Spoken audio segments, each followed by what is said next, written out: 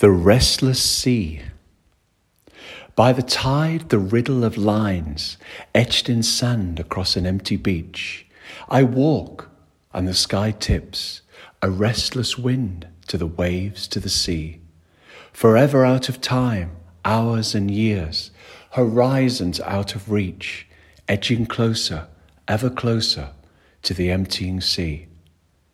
For the restlessness of skies, to the emptying of life, of me as above and beyond upon the wind, the clouds billow in great sails of light above the ships, edging closer, ever closer to an emptying sea.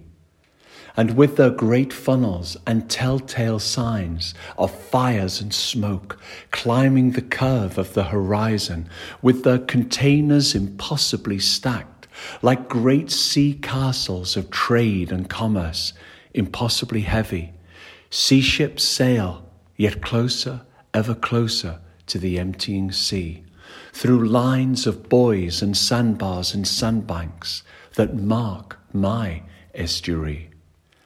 And upon the shoreline, beyond the last of the woodlands, the stumps and driftwood, the abandoned sculptures of fossilized trees, I look across the vastness of tides and time, the waves and the sea, closer, ever closer, the other side of the world and back, and sink my imagination in the vastness of sand, water, and the changing face of an open sky, closer, ever closer to this emptying life and sea.